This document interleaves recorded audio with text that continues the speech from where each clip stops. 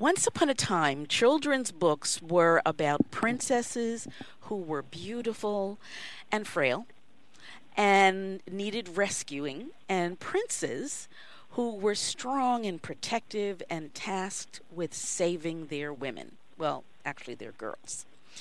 But times have changed, and we will talk about why and how they have changed in just a minute. Hello, everyone. I'm Pamela Brewer, welcoming you to this edition of MyNDTALK. I'm happy to introduce author Libby Babbott-Klein, who has written a wonderful gem of a book entitled Baby Feminists. It's a lift the flap book. I'm going to ask her what that means in a minute. But Libby has a really interesting background. Libby is a producer and creative director, and she focuses on activism and political content. She ran the video department for Al Gore's Alliance for Climate Protection, and for over a decade, Libby has been creating content that is rooted in social change and environment. Libby Babbott-Klein, welcome to MyNDTALK. Thank you. Thank you. I'm so thrilled to be talking about my book and these political times. Well, let me ask you about your book.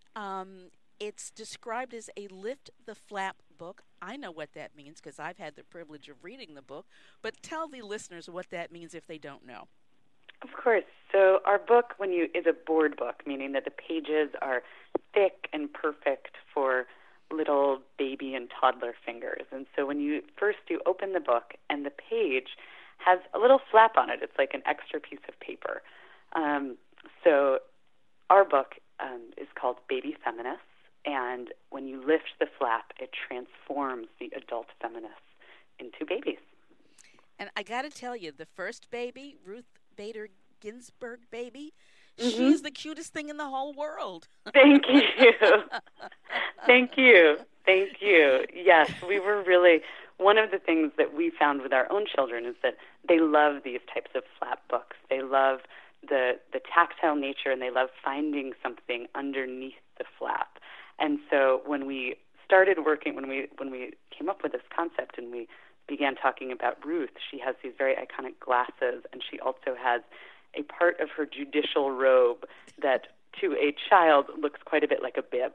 And so with our flaps, we made it so that the eyes in her glasses and that part of her judicial robe are actually holes in the flap. So when you lift it, they become elements of the baby. It really is a delightful book. But let me ask you this. Baby Feminists, that's the name of the book. Yes. What age group is this for? Well, we think it is really for the youngest children, so 0 to 3. Well, isn't that kind of young to talk to somebody about feminism?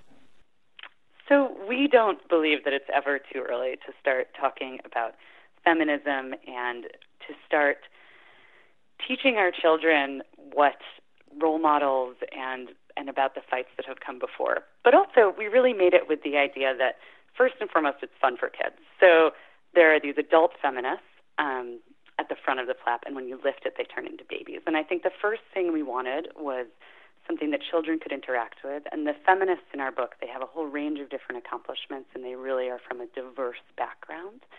So the first thing we wanted was to show children that books are about people that have all different types of skin tones. So many books for children don't show that.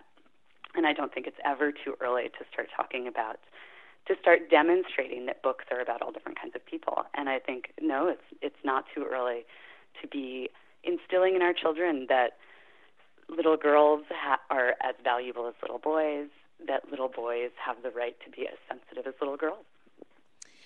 You say that your book is about resistance. It's about fighting. So before I ask you about that, let's figure out what exactly it is you mean when you refer to a feminist. Of course. So for me, the definition of feminism is really very straightforward. It's a person who believes in equality for men and women, a person who believes that regardless of gender, we all should have the same opportunities, and that that our talents are based on our individual affinities, and abilities, but that is not defined by our gender. Okay. We've got the definition clear. So let's talk about how this book for babies is a book about resistance and a book about fighting and a book about beating the odds. Sure. So our book includes, each page has a real person from history. And we tried to make that a mix of known figures like Ruth Bader Ginsburg and some figures that I think fewer people know, like Mae Jemison, who was the first woman of color in space. And each of these characters, each of these people really have beat the odds. When Mae Jemison was a little girl, the only people that had ever been in space were white men. And Mae Jemison said, I'm going to do that too. And was told at many points in her life, no, you can't do that. That's not for someone like you. And then she did it. Similarly, Ruth Bader Ginsburg, when she was a little girl, when she was a baby, no one was telling her, when you grow up, you can be a Supreme Court justice. But she did, and she has made our world a fairer and better place for all of us. So I think the message for the youngest children is look at all these different types of people and look at what they've done. But we hope that it's a book that children and their caregivers will come back to and begin to tell the stories of these important historical figures and revisit them and tell them in age-appropriate ways as children age, but that they'll always be names and figures that the children will know and be curious to learn more about. You continue to, when you talk about your book, you continue to refer to we and our. So tell us a little bit about the other part of the team.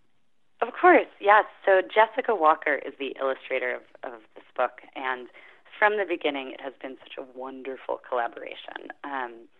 We both are mothers. We both had our first children within a few months of each other and actually knew each other even when we were pregnant. So it was really, my daughter was born, and I had a sense that I wanted to create a book that could speak to my values and these political times, but that she would love. And Jess is an artist. And so very early in the process, I said, Jess, I have a concept for this book. Do you have any thoughts about it? And she said, thoughts? I want to illustrate this book. And so the concept, it really from when it was a seed of an idea, Jess and I have worked together, and we would stay up late. We would put our kids to bed, and at the time we lived, a short walk from each other. So we'd work kind of from 9 p.m. to midnight, thinking of who would be in the book and what would the illustrations be and how would the flaps work. So nothing in this, everything she has touched, and it's been part of it. I don't think it would not have been possible without a teammate like her. So clearly a team effort. It has been. There's a man in this book who many people will recognize. He is the only man in the book. Tell us about having a man in a book about feminism and who the man is. Yes, of course. So the man is Barack Obama, and he shares a page with his wife, Michelle Obama. And for both of us, we felt very strongly about including a man in a book about feminism. We felt that in the same way that we don't maintain the patriarchy without the support of women, we're not going to smash it without the support of men. Men and women live together on the same planet, and we need to be on the same team. However, that said, we're mostly interested in featuring women, so that's why there's only one man. But we chose Barack Obama specifically because we wanted someone current, we wanted someone well-known, we wanted someone who's publicly identified himself as a feminist, and Barack Obama wrote an extensive interview piece that he calls himself a feminist. And we wanted someone then who not just has said it, but whose actions have supported women in feminism. And then we loved the idea that Barack gets into the book because of his own accomplishments, but also because he's on that page with Michelle. And women are so often get recognition through their spouses. So we loved that Barack's feminist work is so connected to his wife.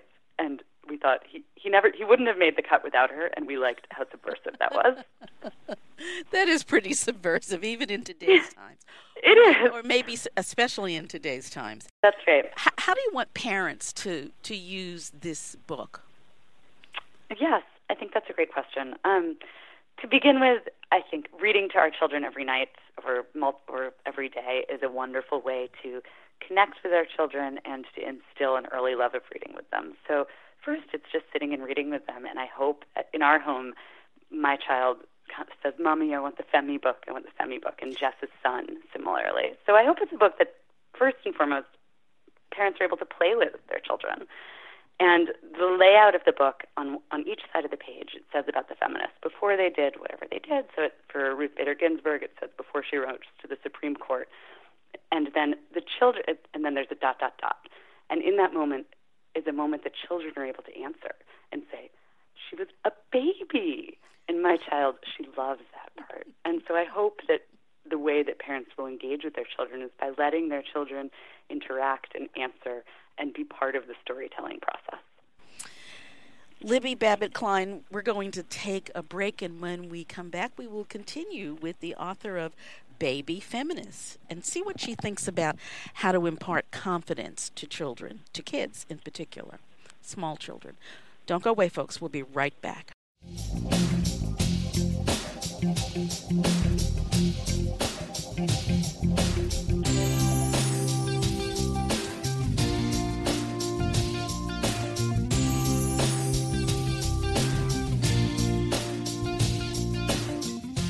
Libby, in large measure, your book undertakes to do some pretty big things. And I'm wondering how you think we go about really celebrating and promoting and empowering our girls, while at the same time giving our men perhaps a more livable, humane definition for manhood. How do we teach our boys that? How do we teach our girls that?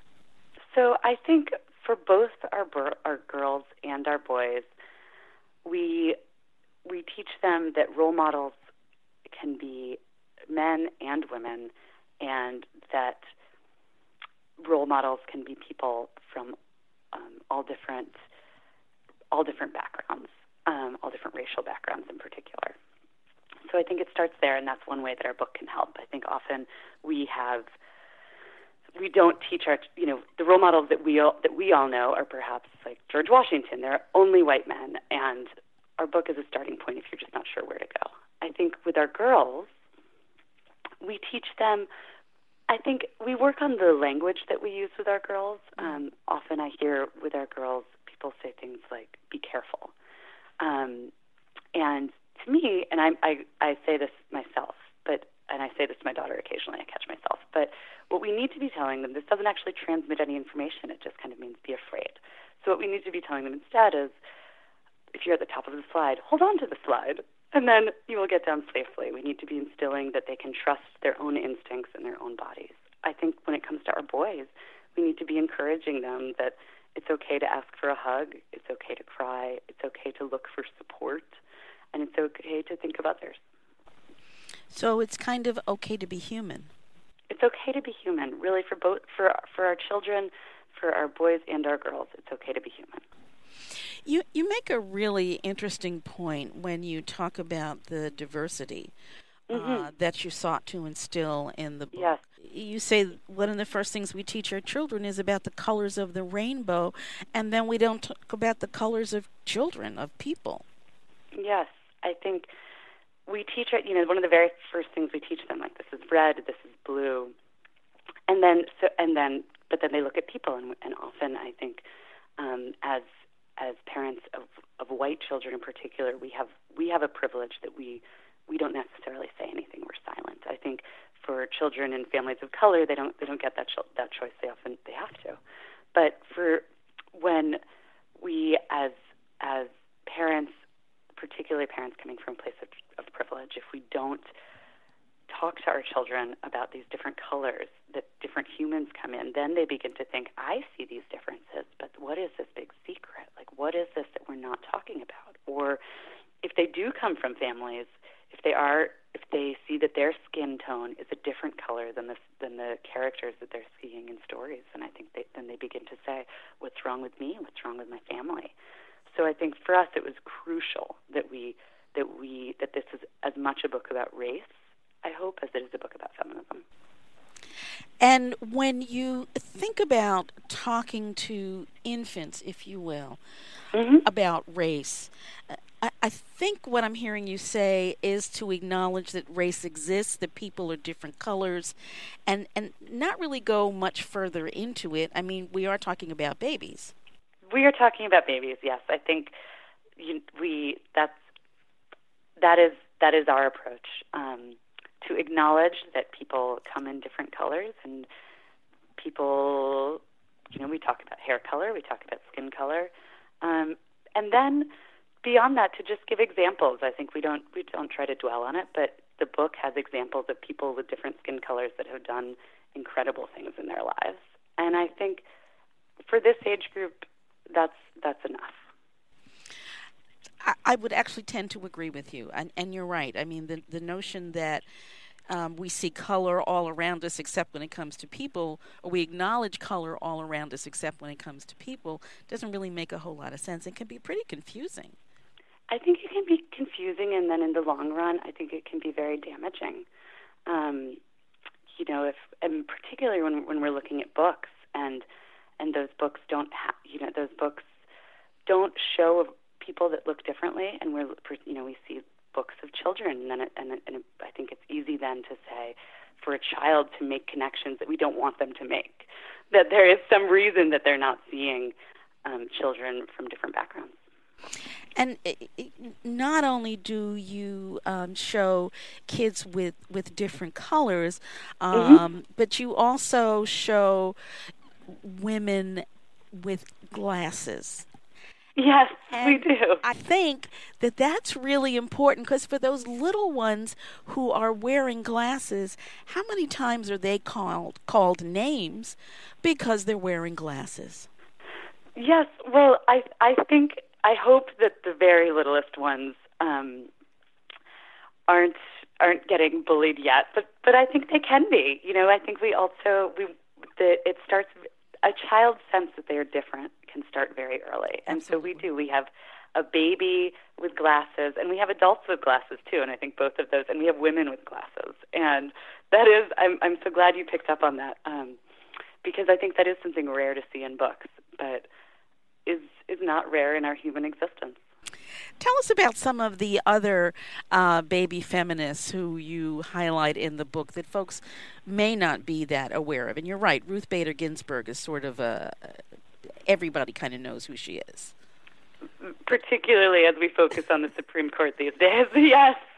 Well, I think we all have come from different experiences, so I would never assume who people do or don't know, but I think Malala Yousafzai is there, and she is an activist originally born in Pakistan, who has fought for educational opportunities for young girls around the world. She won the Nobel Peace Prize. She very unfortunately was attacked by the Taliban, but survived, and her story, again, is one of beating these incredible odds.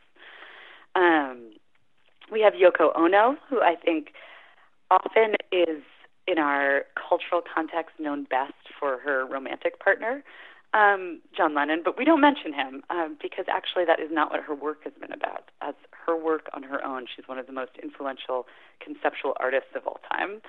So she is in our book, and I think, again, people aren't as familiar with her. And then Mae Jemison, who I mentioned before, who was the first woman of color in space. And you also mentioned Gloria Steinem and Dorothy Pitman Hughes, and I think, yes, so many people hear Ms. Magazine, and particularly people of a different age, of a particular age, and they equate Gloria Steinem with Ms. Magazine. But I'm not sure how many people equate Dorothy Pitman Hughes with Ms. Magazine. Yes, and thank you for bringing her up also. We love that page so much. So every page on our book has an adult, and all of the pages except this one feature the adult faces. This little page has these two adult fists reaching into the sky from this iconic photo of Gloria Steinem together with Dorothy Pitman Hughes. And then you lift the flap and they turn into little baby fists. And our kids love that.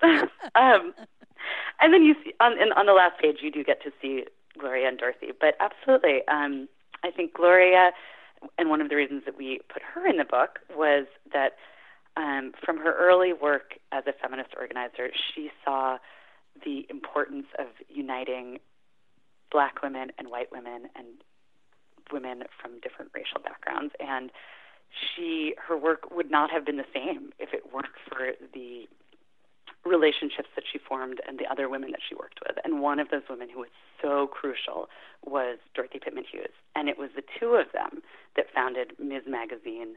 And the two of them went around the country together, and their feminist activism has continued to this day. I think they're still good friends, and they, in fact, reenacted that iconic photo of them with their fists lifted recently. I think it might have been for Gloria's 80th birthday.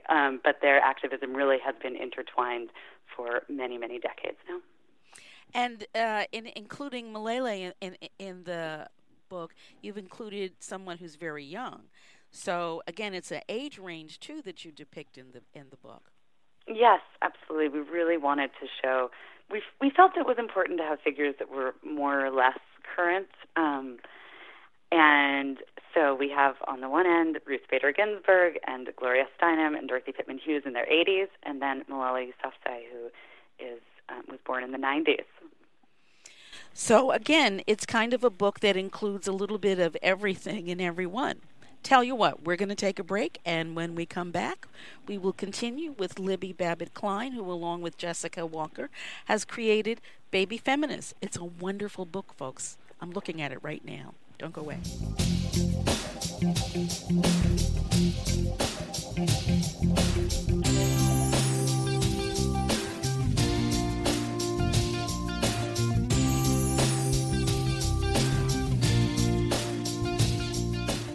Libby, one of the things that I know that you as our parents kind of in general concerned about is teaching their children about okay touch and not okay touch. And you talk about the need to focus on consent even with the littlest among us. Why is that important to you? Yes. Well, I think in the Me Too era that we live in, so much of our national conversation right now is around consent and what is consent. And I think what we as parents can do is begin to talk about that with our very, very young children. I think our children do know from the time they're infants, certainly by the time they're babies, they know when they want and when they don't want to be touched. And so what we talk a lot about is that we can ask them, certainly when their safety is in mind. Pick your child up, no questions asked. But often it's not, and I think often, particularly adults that don't know our children, they don't quite know how to relate to them, and so it's easy to just poke or squeeze or hug a child. But the child is very uncomfortable. A child will say, no, I don't want to touch that person. No, stop. And I think it's very important for us to teach our children to listen to that inner feeling in their bodies and say, it's okay. You don't have you can say stop, and adults will ask before touching you. And I think that's crucial that we teach it to them early, because it's a very hard lesson to unlearn if we don't teach it to them early.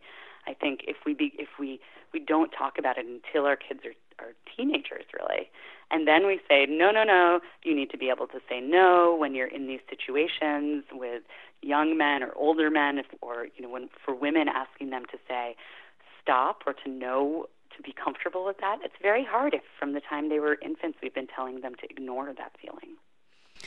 It sounds like, and you've said this certainly, that you really want parents, caregivers, people to be very mindful of the language that they use with their children, and to really be mindful of the nonverbal as well as the verbal information that they pass along.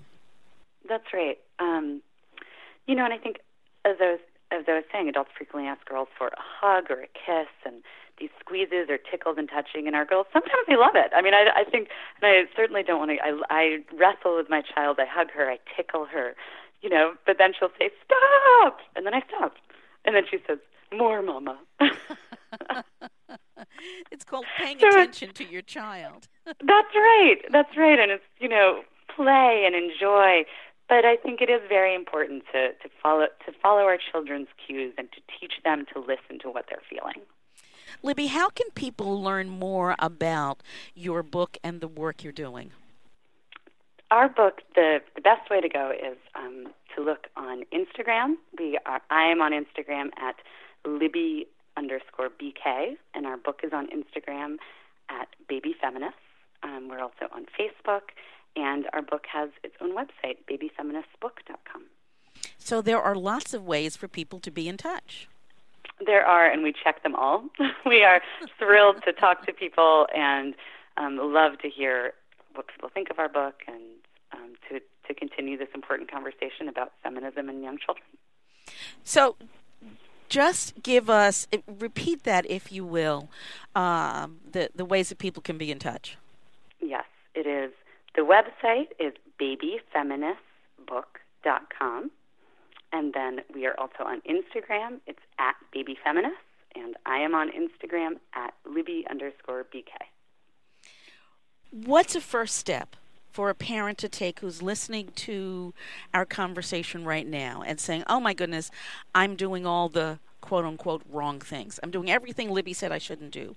What do you want that parent to think about? First of all, I always want you to forgive yourself. We're all doing the best we can, and in challenging times with our children. Then the next thing I really want you to think about is asking your child before you give them a hug, but most importantly, when your child is meeting new people, ask those people to ask your child, because your child is comfortable with you, but they're not comfortable with strangers. No one is. So giving your child the gift of choice that they have but may not know they have is something good. Is something so critical. Yeah. Yes. You have spent much of your life, as I described earlier, working as an activist. You've had some political work that you've done.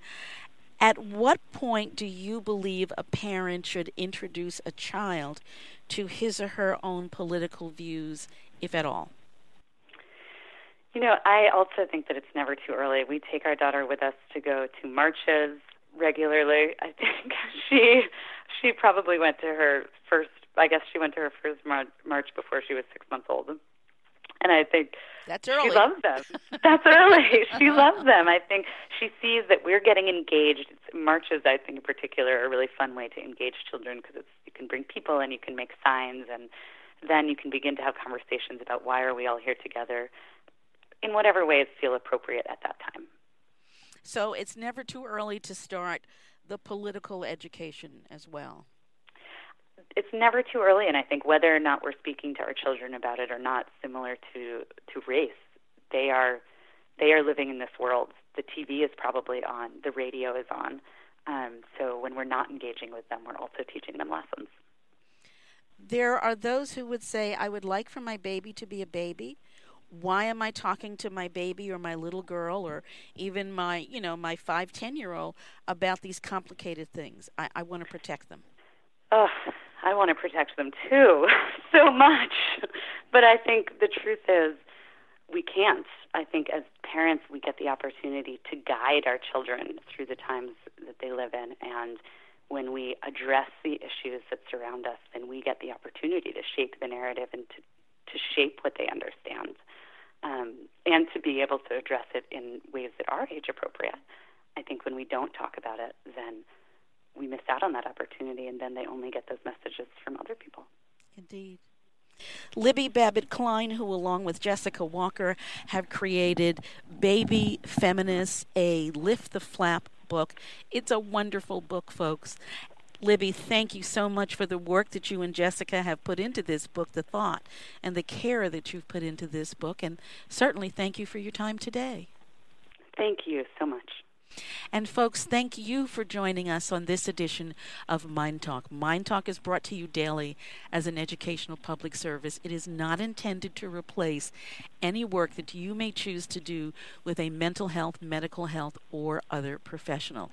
You can always listen to MyNDTALK on demand by going to MyNDTALK.org. That's MyNDTALK.org. And I'd love to know where in the world you are as you're listening today. So do send an email to me at Pamela@MyNDTALK.org. That's Pamela And again, it's MyNDTALK.org. You can let me know where you're listening from, any questions, any comments, any suggestions you may have for this or any other edition of Mind Talk. And just a reminder, we do have a weekly free giveaway.